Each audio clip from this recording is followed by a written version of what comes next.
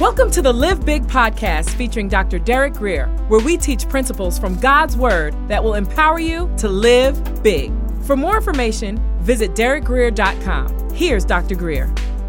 Luke chapter 6, verse 1. It's going to take us a little while to get to where we're going today, but hang with me, just stick with me, and eventually we'll turn the corner. Now, it happened on the second Sabbath after the first. The Jewish New Year took place the middle of September, the middle of October. But their ecclesiastical year, which was their religious year, and when they started their religious holidays, that began mid-March and around mid-April. And it kind of moved because it kind of depended where the moon was and the sun and all that other stuff. So, their years was similar to our years in that you could think about, our new year begins January 1st, but our school year begins typically sometime in August or sometime in September. And really for the church, often it feels like the new year begins when the kids go back to school and we kind of shift for a new season.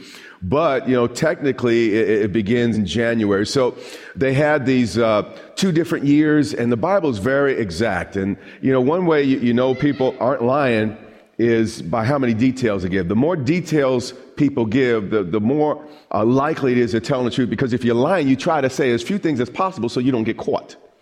So the writers here, they go into great detail because they were only telling the truth.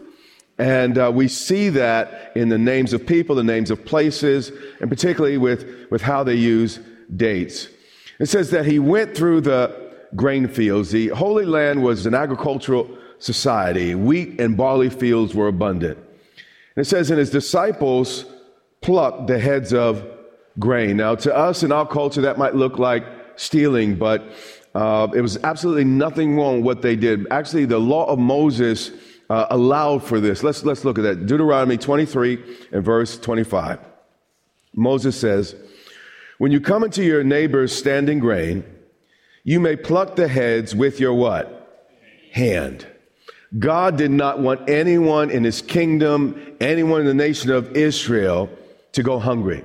But he required that people maintain their dignity by getting what they needed with their own hands. That's important. Most people don't want to hand out, they just want to hand up. Then Moses goes on, but you shall not use a sickle. A sickle was a blade used to mow. It was a blade that you would use to fill sacks. You shall not use a sickle on your neighbor's standing grain. Now we see here that God wanted his people to be charitable, but he also ensured that no one abused the system by taking more than what was fair. You could take a handful, but you weren't to take a sack. You could use, but you weren't to what? Abuse. You could take an inch, but you shouldn't take a what? Yard. Okay. Luke 6:1. And his disciples plucked the heads of grain and ate them. We see here that fulfilling a spiritual calling did not negate practical needs. Ministry will not only stretch you spiritually, but can also stretch you naturally, and it can actually drain you. Ministry can be very, very demanding, so you got to keep yourself fed. Then it says, rubbing them in their hands. So they plucked it and they rubbed it. And the Pharisees looked at this, probably even blew on it to get rid of the chaff there. And they considered it work. A little bit like, we don't do this in our culture, but maybe a little bit like crunching peanuts. You got to take the shell off before you eat it. And this is what they did. And the Pharisees watching called what they did work. And some of the Pharisees said to them, why are you doing what is not lawful to do on the Sabbath? Now, Jesus obeyed the Mosaic law. This conflict was really not over the law if you know the law. It was really about 39 additional categories of regulation that the Pharisees and the rabbis had added to Scripture. You see, if Jesus would have gone along with this, if he would have been comfortable with people adding and subtracting from Scripture, he probably could have avoided the crucifixion. He probably would have fit in better. He could have made a whole lot of friends. But sometimes fitting in just costs too much. And this was the attitude of Jesus. Actually, in Revelations 22 and verse 18, I want you to hear the final paragraph that Jesus gives in the entire Bible. He says, "For I testify to everyone who hears the words of this prophecy of this book. If anyone adds to these things, truth is stiff. It cannot be bent, only broken." You got to understand that. The goal of any honest Bible teacher, preacher, if you will, is to shed light on what is said, but never to add to it. Very, very important. Listen to the seriousness of this warning. He said, now, if you add to this book, God will add to you. But watch what God adds. God will add to him the plagues that are written in this what? Book. How many of y'all just a little bit scared of God? I know I still am.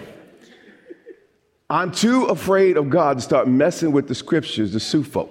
That's right. You know what? Eternity is just too long for me to have to deal with consequences for trying to fit in with the crowd. And here's the deal. When you try to fit in with the crowd, you tend to get lost in the crowd. And this was not what Jesus would do. He said, God will add to him the plagues that are written in this what? Book. He intended this Bible to be a what? Book. Now, you might think I'm weird because I stick with the book. But I think you're weird because you're like everybody else. You were born an original. Amen. Don't die a copy.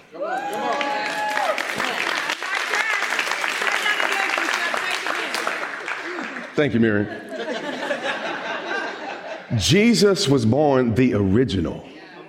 He refused to die a copy. Luke 6:3. It continues. But Jesus answering them said, how many of you know it's never a good idea to try to lecture Jesus over what the Bible says? If the plain sense of Scripture makes good sense, seek no other sense. You end up with a bunch of nonsense. How many of you hear a bunch of nonsense every now and again? Jesus speaking, he said, and actually the sarcasm in his response is almost palpable. He said, have you not even read this? Now, he knew that the Pharisees had not only read the scriptures, they had memorized much of the scriptures. But here's the problem. They read the book to only confirm their conclusions versus reading the book to find out what was true. And many people approach this book this way, that they're trying to just get their thing, that they're trying to make their point. They're not really reading it to find truth. They're trying to get support for their foregone conclusions. And this was the era of Pharisees. And this also, I find many times, the era of church folk. I want the book to read me. I want to, God, what are you saying? I don't care what people say. I don't care what people say about me when I say what you say. Lord, what does the book say? What did Jesus mean when he said it? And when you make that plain to me, I'll tell it. You understand what I'm saying? Jesus said, haven't you even read, even now? You see the sarcasm there. This. You see, Jesus came to his opinions on the Sabbath, his opinions on everything he taught about, not based on some strange, stretched esoteric text somewhere, but he actually came to this understanding through well-known passages that everyone listening should have been well aware of and actually should apply it in their own mind before they accuse Jesus. He said, have you not even read this, what David did? Now, what Jesus is doing is saying, listen, now, if you want to find fault with me, you're going to have to find fault with David. And the David you say you celebrate and that, he's one of the greatest kings. Now, I am the King of Kings. And actually, I am doing things in line with the teaching of David. He said, haven't you read what David did when he was hungry? He and those who were with him. Now, by the way, Jesus did not eat the wheat that they crushed or the barley. Only the disciples did this. But in this case, we find that David actually did eat this. Now, David was at this point in a life or death situation. He was running for his life from Saul. But Jesus was also in a life and death situation, saving the world. So similar, and the devil was trying to kill him and destroy him. Now, how he went into the house of God, and David took and ate the showbread. These were the bread that was only for the priests, that was laid out before the presence of the Lord in the temple. And he also gave it to those that were with him. Now, at this time, it was an accepted principle. Everybody that studied, Judaism understood that doing good in a life or death situation always superseded the general law. It would be like us in this country. How many know it's not right to jaywalk? You shouldn't jaywalk. Okay, no one will admit it, but it's illegal to jaywalk. But if you saw a child in the middle of a busy street, any good person would break the law in order to save the child. And that was just a truth in Judaism that there were higher laws, and sometimes you had to break lower laws in order to fulfill the what? Higher laws. So he took and ate the showbread and also gave some to those who were with him, which it is not lawful for any priest to eat. The point was, if King David could be praised for doing this unlawful but correct act, how much more the Messiah himself and his disciple? The problem was they didn't recognize who Jesus was. They refused to recognize the master's authority. And then in verse 5, Jesus is about to say something really big. He said to them, the Son of Man is not just a king. He's not just a political... No. He said, the Son of Man is also Lord of the Sabbath. Jesus here is claiming great authority than David or any king himself. He was saying he who created the seventh day is greater than any rabbi or any council that will give regulations about the particular day. Jesus could not have said what he said here any stronger. He was saying, he was totally shifting the paradigm. He was saying, listen, I am the final authority on Scripture and no longer the Pharisees. And you could imagine what he was doing by exerting this type of authority. He was actually pushing them out of their seat. So they fought him tooth and nail. But if Jesus submitted to them, they would have been his Lord. But since he was Lord, they had to submit to him. Jesus wasn't just trying to be difficult. He's God taking on flesh. And if he was really God, he needed to act and speak and do things that only God could do. Does that make sense? Now, it happened on what? Another Sabbath also. Here we go again. The Shabbat or the Sabbath was the most significant ritual observance in all of Judaism.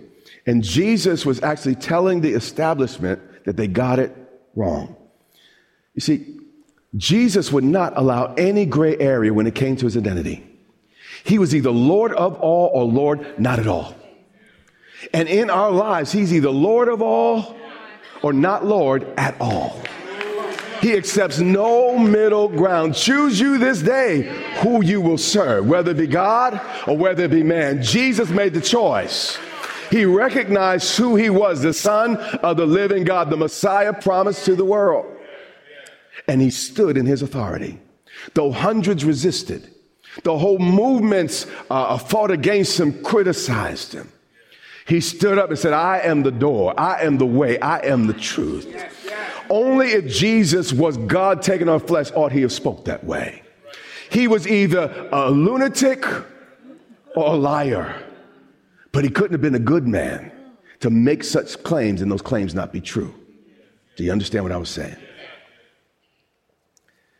It says, and he entered the synagogue and taught, which was his favorite thing. Just as a baby has to be delivered head first, God's people must be delivered head first. When our minds change, the rest will follow.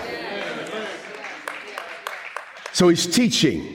He's getting into their heads. He's laying it out line by line by line. And the man was there. See, it was one thing for him to say that he was Lord, but it was another thing for him to do what only God could do. You know, I like this synagogue because they weren't like some churches where they don't let perfect people in. You got to be a certain way, got to look a certain way, got to act a certain way.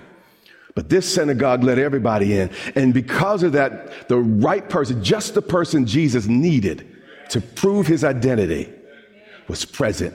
And God did what he was about to do. It says, and a man was there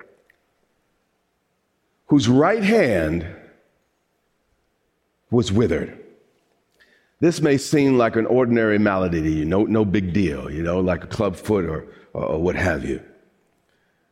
But in the Middle East, as well as in many African countries today, it is an absolute insult to touch anyone with your left hand. But all this man had was his left hand. In Judaism, actually, the devil was left-handed. I mean, in Islam, the devil's left-handed. The left hand was always represented dishonor. Jesus is seated where? At the right hand of God the Father. Why is that? Because the right hand is a place of honor. It said a man was there whose right hand was withered. The only part of him that was functional was the left and unclean hand.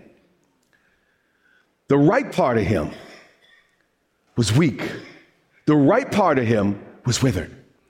How many of you have some situations in your life where it seems like it's only the unclean part of you that seems to have strength? It's only the unclean part of you that wants to grab things. But it's somehow the righteous part of you, the right part of you is somehow weak and shriveled. And many people come to church just like this man.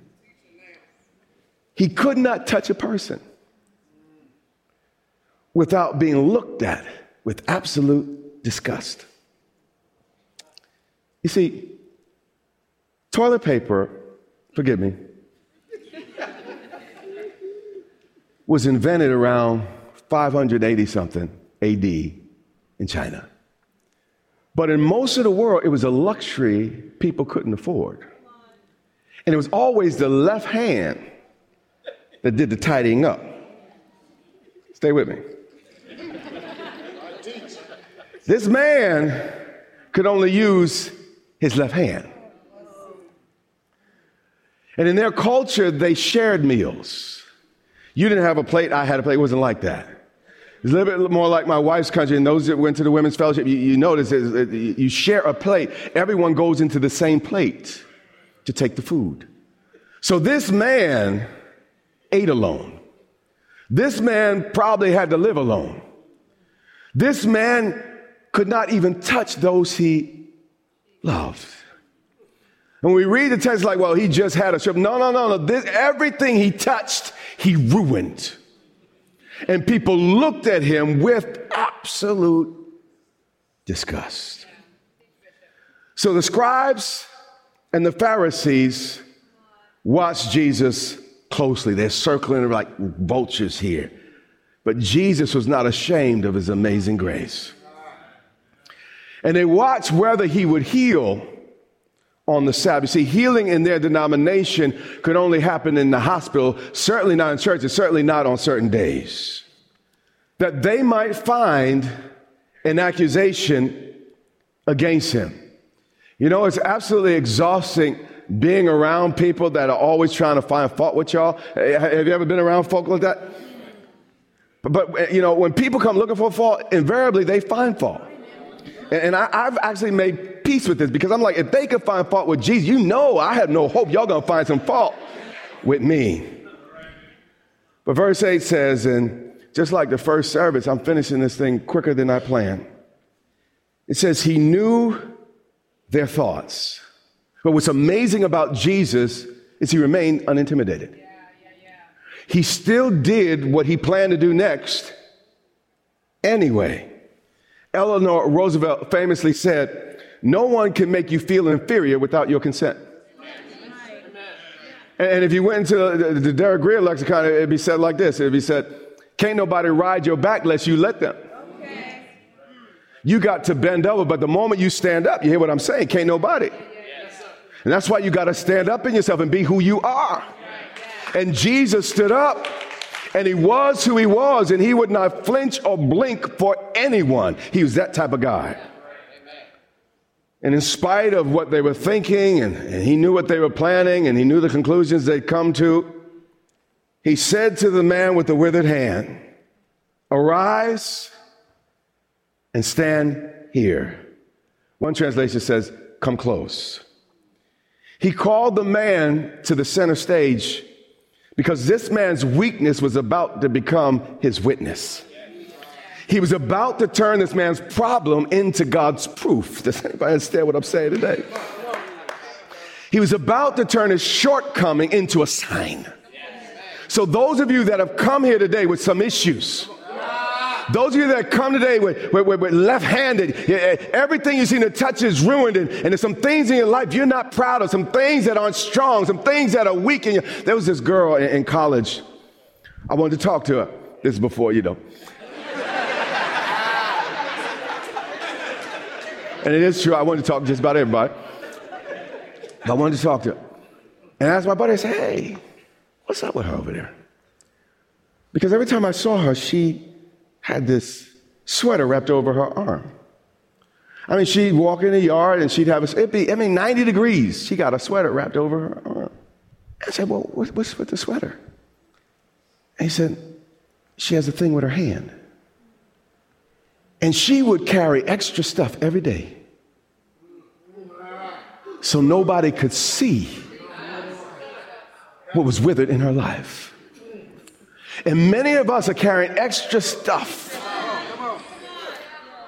Right? We're hotter, we're more encumbered, extra makeup, trying to hide what has withered in our lives. Because we want to fit in, we want to be like everybody else, but there's something that makes us a little bit different. So we hide, we wrap, so nobody can see. You have been listening to the Live Big podcast with Dr. Derek Grier. For more information, visit DerekGrier.com or follow Dr. Grier on social media.